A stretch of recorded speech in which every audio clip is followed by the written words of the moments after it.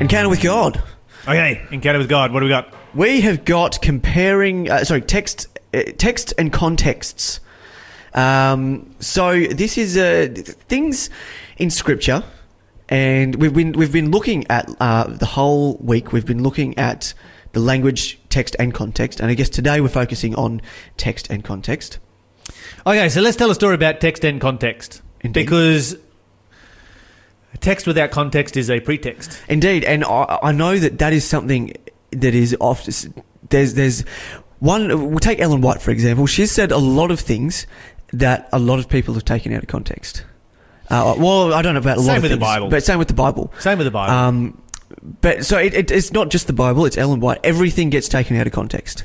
You get taken out of context. I get taken out of context. Lots of people get taken out of context. Context is always important, and it is just one of those situations that is very, very challenging at times, because there's nothing worse than being taken out of context. And so you can imagine how God feels when God is taken out of context. But when you take the Bible out of context, you can actually use the Bible to prove anything you want. You can create your own religion just straight from the Bible. And just completely out of thin air. And so... We've spoken about this before, the Church of Lyle and the Church of Liam. That's right. And have our own little faiths. An example of this, it's a little bit of a parable. I don't think that this ever actually happened. But, there's a man who's looking for guidance in his life, and so he decided to, open his Bible and stab his finger. And so he prays, and he opens his Bible, and he stabs his finger, and he reads, what it says under his finger. And the Bible says Judas went and hanged himself. So that was a bit confronting. He was a bit worried about that. And so he then, I'll try again. So he prays and opens his Bible and stabs his finger. By the way, this is not the way you find guidance from the Bible. It's not by praying and then stabbing your finger into the Bible. Stabs his finger, reads the verse that is under his finger, and it says, go and do thou likewise. So now things are getting, a little bit more worrying for him. He's like super stressed out. And so he's like, well, I've got to try again. And so he prays and opens the Bible and stabs his finger, and under his finger it says, what thou doest, do quickly. Which just goes to illustrate that if you take a verse out of context, you can prove anything you want. And in this person's case, you can prove that you must quickly go and hang yourself. Indeed. And saying that, though, there are exceptions to the rule. Of course, the Bible says that is, the exact wrong thing to do. The Bible says that you're a person of incredible value to God, that your life is incredibly valuable to God, and that you're so valuable to God that Jesus Christ gave his life for you, and that he loves you, and even regardless of what is going on around you might be out of work, you might be suffering from depression, whatever it is, life is worth living. Okay, I cut you off there. You were going to say something, Liam? Yeah, I was just going to say that there's always exceptions to the rule. I've heard of many stories where someone has just been struggling. They've been in the deepest, darkest place, and they've just opened their Bible and looked at a word or looked at a verse, and it's blessed them. Oh, no question about that. But that's not how you go about the practice of gaining guidance from the Bible. Like you want I said, to gain guidance from rule. the Bible. And usually that's a situation where somebody's just like, they open their Bible up to do some random reading, and God directs them to the passage that they need to have at that, which is a little bit different from saying, hey, God, I need to know who I should marry, so I'm going to just open my Bible up and stab my finger and... the first Matthew. Female name that comes up, I'm going to find someone by that name and marry them. You could set yourself up for all kinds of disasters by doing so. That's Indeed. not how Bible study works. It is not a magic book. It is an inspired book. There is a difference between inspiration and magic is not what it is. Indeed. Okay, so we're going to look at some examples of context today and what context can actually reveal about the Scriptures, and how context can actually open our understanding to a deeper meaning for particularly some of the words that you find in the Bible. We might even look at an example that we looked at a fortnight ago. We're going to come back to one there, but we're going to begin in Genesis chapter 1. Genesis chapter 1. We were looking at this verse yesterday, but we're taking a different angle at it today. All right, and verse 27, I think, is our first one there. It is indeed. So God created human beings in his own image. In the image of God, he created them. Male and female, he created them. Okay, I'm going to read that in the King James Version, because in your version, being a paraphrase, it has placed the context in there. Indeed.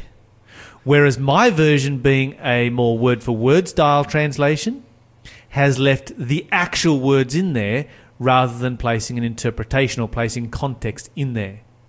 And so in mine it says, so God created man in his own image. In the image of God created he him. Male and female created he them. Okay, so the Bible says that God created man in his own image. Is that just referring to Adam in this case? No. How do we know that? Because it says he male and female. Male and female, exactly. And so when the Bible says, so we know that the word man in the Bible often refers to humanity. Indeed. It's a word that is used to refer to humanity. Even in the English language, we often talk about mankind. When we talk about mankind, we're talking about humanity. And that's just how it was written back It's then. kind of very politically incorrect in the last 30 years or so. Yeah. And you even have people who have tried to make politically correct Bibles. I think that's just an abomination. It's just like, don't add to or take away from what God has given us here. We are intelligent creatures, and a woman who is reading this passage here is not going to be confused and suddenly think, oh, only men were created in the image of God, because it says that God created man in his own image. No, the context says male and female created he them.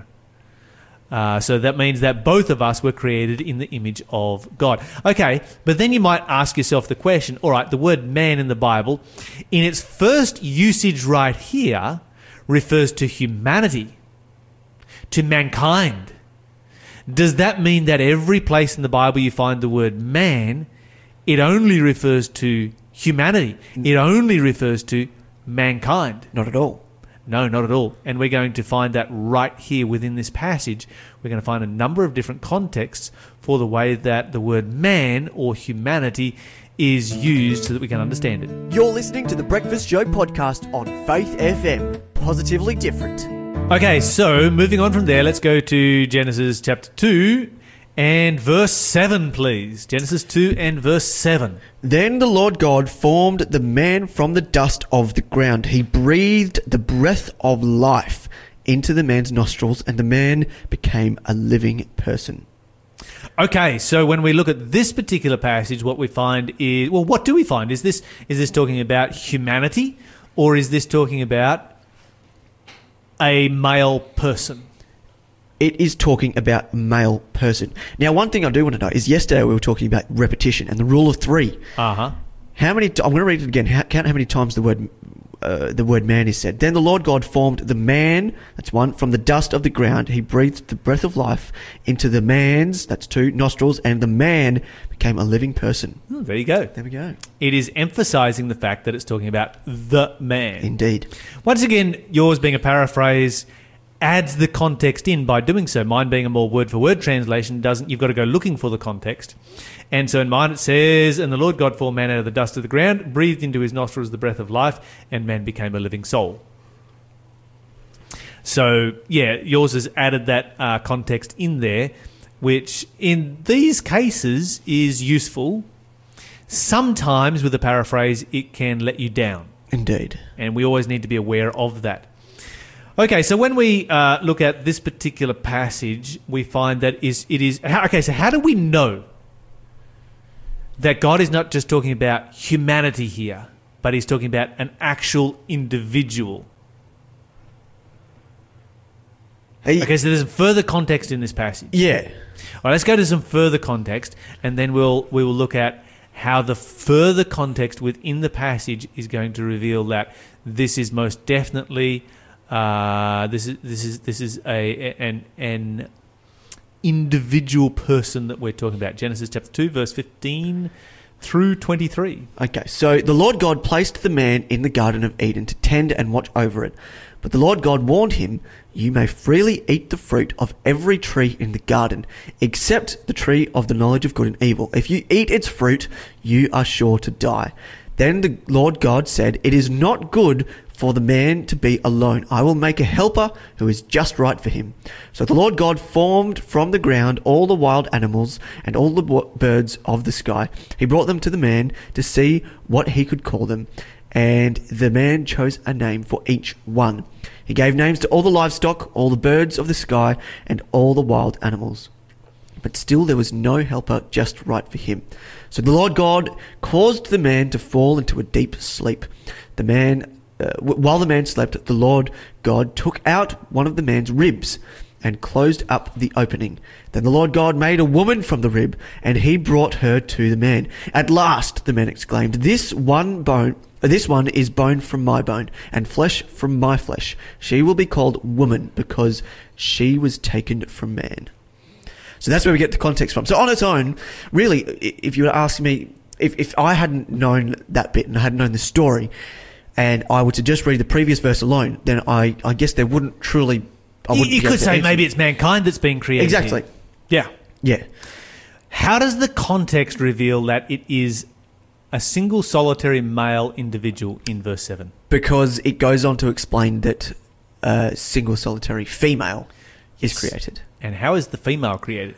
It is created from the man. Okay, so from a rib from the man. From a rib from the man. Yeah, so what you've got then, in essence, is that you have two individuals who are being created in two very different ways, and therefore, in chapter 1 and verse 27, man is a reference to humanity, mankind, and 2 verse 7 is in reference to a single solitary individual male person. And so context is always going to be important. Context is going to help you understand these kind of things. Go to Mark chapter 2, verse 27 28. Mark 2, verse 27 and 28. And tell me... your translation will probably will probably place the context in there for this one. Let me just go there myself so that we can do a comparison. Okay, all right. I'll read it from mine. And he said to them, The Sabbath was made for man, and not man for the Sabbath. Therefore the Son of Man is Lord also of the Sabbath. This one in relationship to the Sabbath, is that talking about a man, because that's the word that it uses, or is it talking about just Jewish people, or is it talking about humanity? Well... And why? My Bible, it sort of discounts one of those. Okay. But not the other. It doesn't affirm it, but it discounts. So I'll read mine. Mine says, Then Jesus said to them, The Sabbath was made to meet the needs of people, and not people meet the requirements of the Sabbath. So the Son of Man... So yours is sorry for butting in. No, yours has placed the context into the passage. It has indeed, yes. It's interpreted what the context is, and it has placed it into the passage. And instead of saying man, it said people. People, yes. It doesn't necessarily which people specifically, but in general. It's a less formal way of saying humanity or mankind. Indeed. And yours is a less formal translation. Okay, so what you've got then is your translation actually placed the context in there. Now, if we actually look at the context is the Sabbath. And we simply ask ourselves the question, was the Sabbath only made for Adam? You've got the Sabbath being made the day after Adam was created. You have it referenced 3 verses before verse 7 there that we're reading from Genesis chapter 2. So we know it comes very, very early on. We know that it was given to Adam. Was it only made for Adam? No, because when you go to the Ten Commandments say that the Sabbath is for all humanity. Therefore, when Jesus says the Sabbath was made for man, he's not talking about just Adam or just some other random man or himself. He's talking about all of humanity because of the context given to it by the Ten Commandments. Indeed. And then, of course, you can look for further context. If you go to Matthew chapter 24, or back to Matthew chapter 24, and verse 20, where Jesus speaks about our day, and he says, pray that your flight is not in the winter, neither on the Sabbath day. And so, of course, he's talking to all Christians at the end of time and commanding us to keep the Sabbath at the end of time. It's a pretty clear passage right there. Okay, let's look at some other examples for context. Let's think about wine. What Yes. is wine? Wine, in today's day and age, wine is an alcoholic beverage Yes. that can come in a couple of different forms, whether it's, grapes or from fruit or whatnot. Okay, so what if Typically- you wanted to buy non-alcoholic grape juice from the supermarket? What's that going to be called? Grape juice. Grape juice.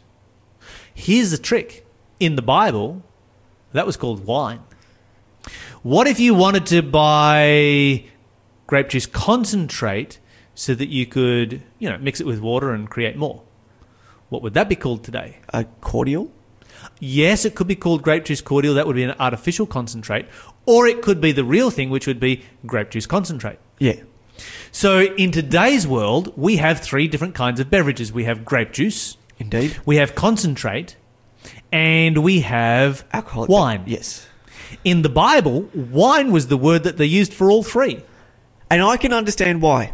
Yeah, it kind of makes sense. Because nowadays we've got things that prevent it from being turned into alcohol, whereas in those days, regardless of sort of what you did to it, there was going to be something, but not always. But No, because they had very good techniques of creating concentrate, really, which you could then keep for up to 18 months or even more without it turning into alcohol. oh, there you go. Yeah, learned something new this morning. All right, well, the concentrate, of course, was one of the concentrates was called dibbis, and is still used in the Middle East. There you go. Yeah, so you can keep dibbis will stay for 18 months and can be reconstituted. So the question is, when you've got one word used 3 different ways, it can refer to concentrate, grape juice, or alcohol, then the only way that you're going to find out in the Bible which one is being spoken of is by context. And so we're going to look at some passages in relationship to context. While we listen to this song, if you're listening in, go to Isaiah chapter 65 and verse 8. Find out what the context tells you right there. You're listening to the Breakfast Show podcast on Faith FM. Positively different. Okay, where are we up to? We were talking about context, and we were talking about the word wine as an example of Indeed. this. Okay, we're going to go to Isaiah chapter 65 and verse 8. So we have 3 different beverages in the Bible. You have wine, you have alcohol, you have grape juice, and you have concentrate. And we're going to try and figure out which one of the 3 is being spoken of in this verse according to the context. Isaiah 65 verse 8, please, Liam. Went to the wrong chapter. 65 and verse 8. It says, okay. But I will not destroy them all, says the Lord, for just as good grapes are found among a cluster of bad ones, and someone will say, don't throw them all away, some of those grapes are good. So I will not destroy all of Israel, for I still have true servants there. And just like that, your paraphrase comes crashing down. It does indeed. Let me read it to you from the I King must James say version. that the middle of that was in brackets. Okay. Thus says the Lord. See if this one sounds a little bit different. I want you to listen to this one, and I want you to find from the context what kind of beverage is being referred to. Because yours doesn't even refer to any kind of beverage. It's just like grapes. Thus says the Lord, as the new wine is found in the cluster, and one says, destroy it not, for a blessing is in it, so will I do for my servant's sake, that I may not destroy them all. So when the Bible talks about the new wine here, what kind of beverage is that? Grape juice, concentrate, or alcohol? Grape juice. That is grape juice. How do you know it's grape juice? Because it's new, fresh. And whereabouts is it found? It's found on the grape. It's found in the cluster, and Liam is desperately trying not to sneeze over there right now. Saved myself. Saved himself. Back from the brink. Indeed. Okay, so the new wine is found in the cluster. That's grape juice, because when you squeeze a cluster of grapes, you get grape juice, not alcohol and not concentrate. Make sense so far? So far, yes. Okay, so see how the context is going to define for you what beverage you're dealing with. All right, go to the book of Proverbs. And let's look for some, Psalms, Proverbs. And we'll go to Proverbs chapter 20 and verse 1. Proverbs 20 and verse 1. And let's see if we can learn from the context what beverage we have here. Okay. Wine produces mockers. Alcohol leads to brawls. Those led astray by drink cannot be wise. Okay. Which beverage do you have there? The alcoholic, the wine, And why do you know that? because it says alcohol. Has anybody ever seen a brawl break out over people drinking fresh grape juice? I can't say that I have. No, I don't believe that has ever happened. What about over drinking alcohol? Plenty of times.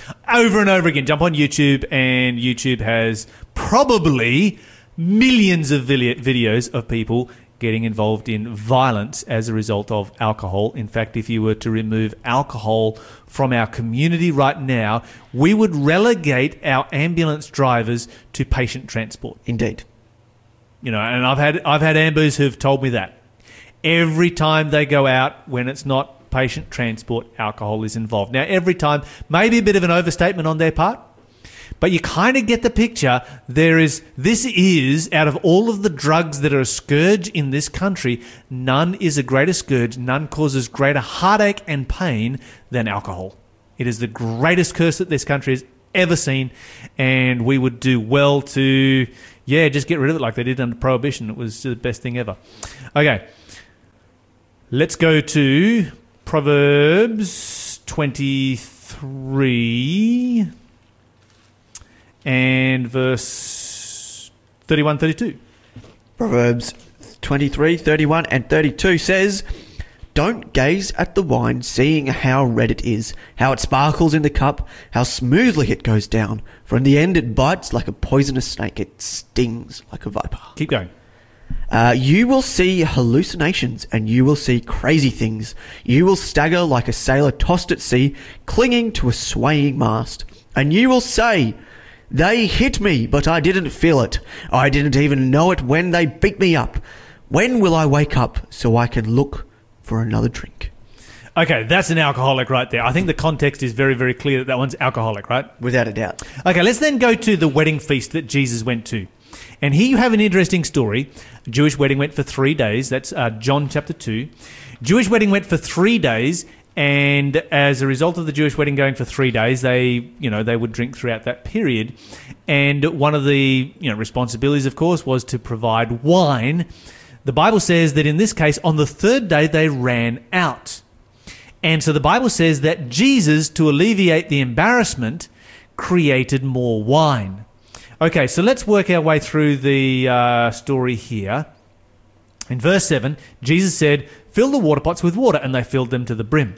And he said to them, "Take some now and take it to the governor of the feast." And they took it. And when the ruler of the feast has tasted the water that was made wine and did not know where it came from, but the servants which drew the water knew, the governor of the feast called the bridegroom, and this is your context right here, and said, "Every man at the beginning sets forth good wine, and when men have well drunk, then that which is worse, but you have kept the good wine until now."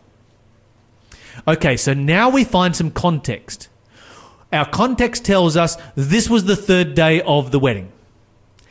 Our context tells us that they ran out because they drank a lot of wine. Okay, you now have two options. That can be alcohol or it can be grape juice. If that is alcohol and they've gone on a 3-day drinking binge, what condition are they in? Not a very good one. Not a very good condition at all. And would Jesus involve himself in that? And when they run out of alcohol, would Jesus be like, "Oh, no, this is a disaster. We're running out of alcohol. Let's create another 6 kegs of the stuff." No, there's no way in the world would Jesus, who gave his life for the salvation of human beings, have anything to do with alcohol. And so when the Bible says at the beginning they set forth good wine, that's grape juice. And then after that, that which is worse, because grape juice doesn't keep overnight without turning into alcohol. And so you have to go to grape juice concentrate for the second 2 days. But when Jesus creates wine, he doesn't create concentrate. He creates pure grape juice. The Bible condemns alcoholism. The Bible says that no alcoholic is going into heaven. And Jesus would never give alcohol to somebody when there was the danger of them losing their salvation by becoming an alcohol as a result of his actions. That would be totally against the character of Jesus Christ. He wants to get rid of this curse out of our lives,